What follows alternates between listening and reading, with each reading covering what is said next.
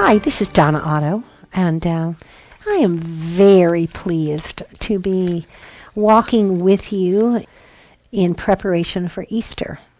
I am just amazed, girls, at how every day in every way my heart and focus about Easter is just growing and growing and growing. And I want to tell you that because it seems like as the teacher, I've been there, done that. But the reality is that it's true for all of us. Something we teach, something we continue to talk about becomes nearer and dearer to us. My husband has often said the reason why we're still married is because we kept working with young married couples. We kept telling them what they should be doing. We kept telling them the things we had learned and failed at.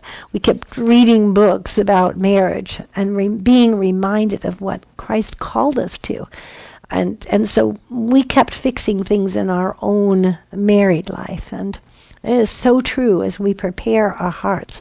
I was in my quiet time, in my prayer time, and I had this idea. I'm not a mathematics person at all.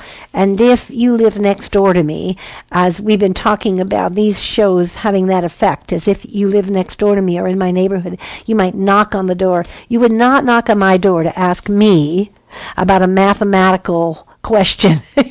You just wouldn't.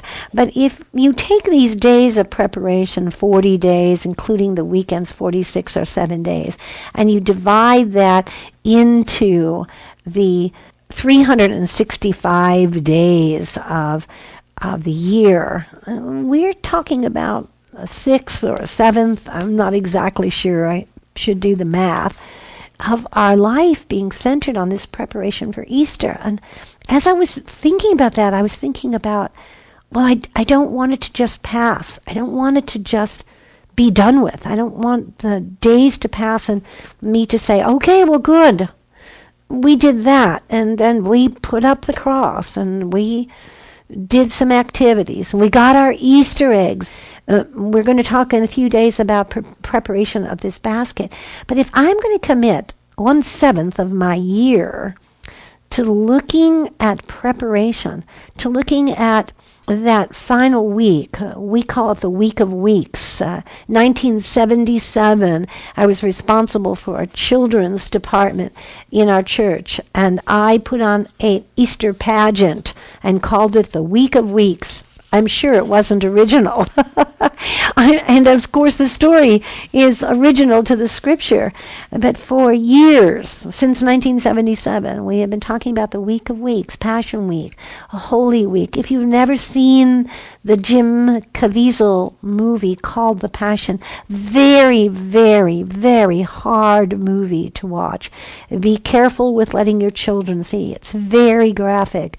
But it will remind you in a very physical way of what Christ endured for us and the ending of the film with the crucifixion and the resurrection.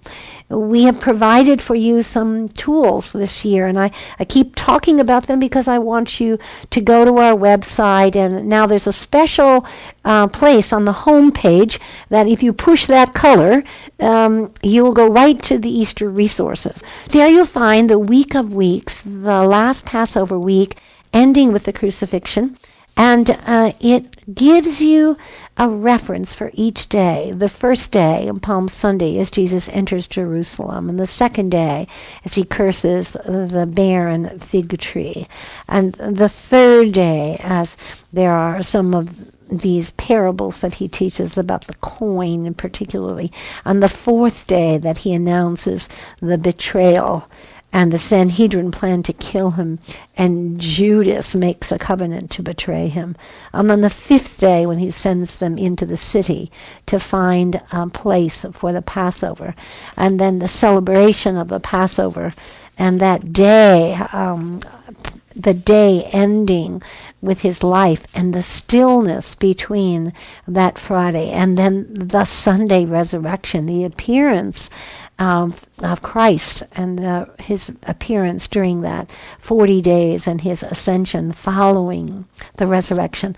The staggering, I cannot imagine what might go viral in our world if that had happened in our world. If it hadn't happened in thousands of years ago world. What would it look like? Would there be someone who had his video camera that unfolded it? Would Christ's image show up? Would the staggering moments with Mary Magdalene going to that cave and opening it, and I've had the privilege of being in the Holy Land several times, and the place that he might have been. Just peeping my head into it. I think of it right now. And to know that I had seen a physical form be put into that place, and to look into it now with guards in front and the stone rolled away, and to find it empty. And then people like Thomas, doubting Thomas. Have you heard that phrase? It comes straight from the Bible. Doubting Thomas. Why? Because he said, "Prove it to me. I don't want to believe you." And you know, guys, I think I might have been the same way. You are who? You tell me you're who? Well, you kind of look like him. Did you ever see The Return of Martin Gere, where he takes over someone's identity and moves back to the small village and takes on his wife and his home and his belongings? He wasn't really Martin Gere. He had just been with Martin Gere in war and watched him be killed, knew he could take over his identity and have a better life than he had his own. "Prove it to me. Prove it to me," the wife says. "Prove it to me." Well, I think I'd be the same way as Thomas. We've posted some questions, self-examination questions. And when it comes to change and transformation, it has all in the world to do with self-examination. And so we've posted these questions.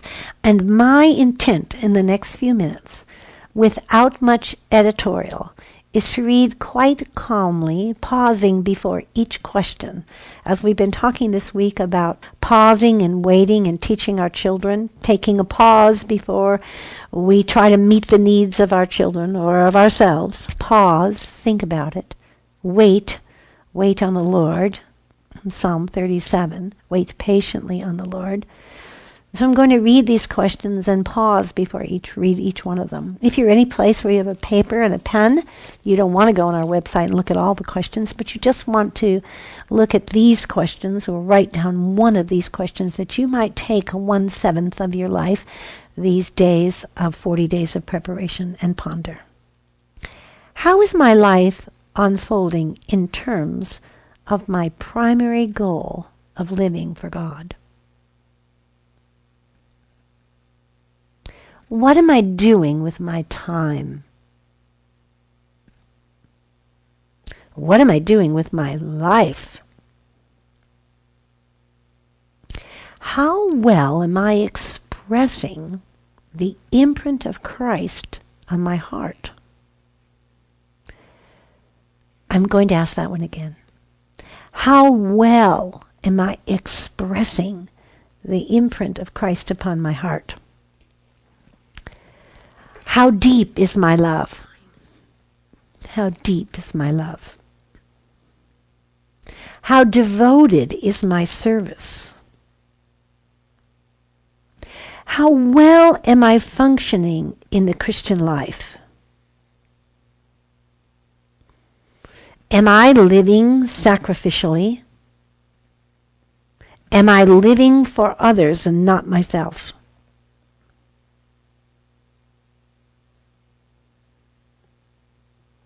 Do I have God's love completely overflowing in my life, so plentiful that I want to share it and give it away? Am I cheerful? Am I kind? Am I honest? Do I demonstrate gratefulness? Do I think or pause before I speak? What out of my box of ventures have I undertaken to show Jesus' love? How have I been a good example to others? How have I laughed and mourned with others?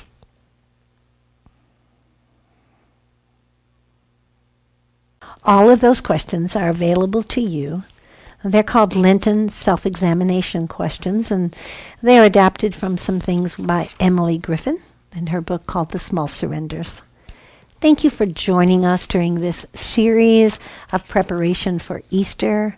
We've been talking about children and forgiveness and making our home ready every day in every way to show the love of Christ, springing it up, and examining our own lives.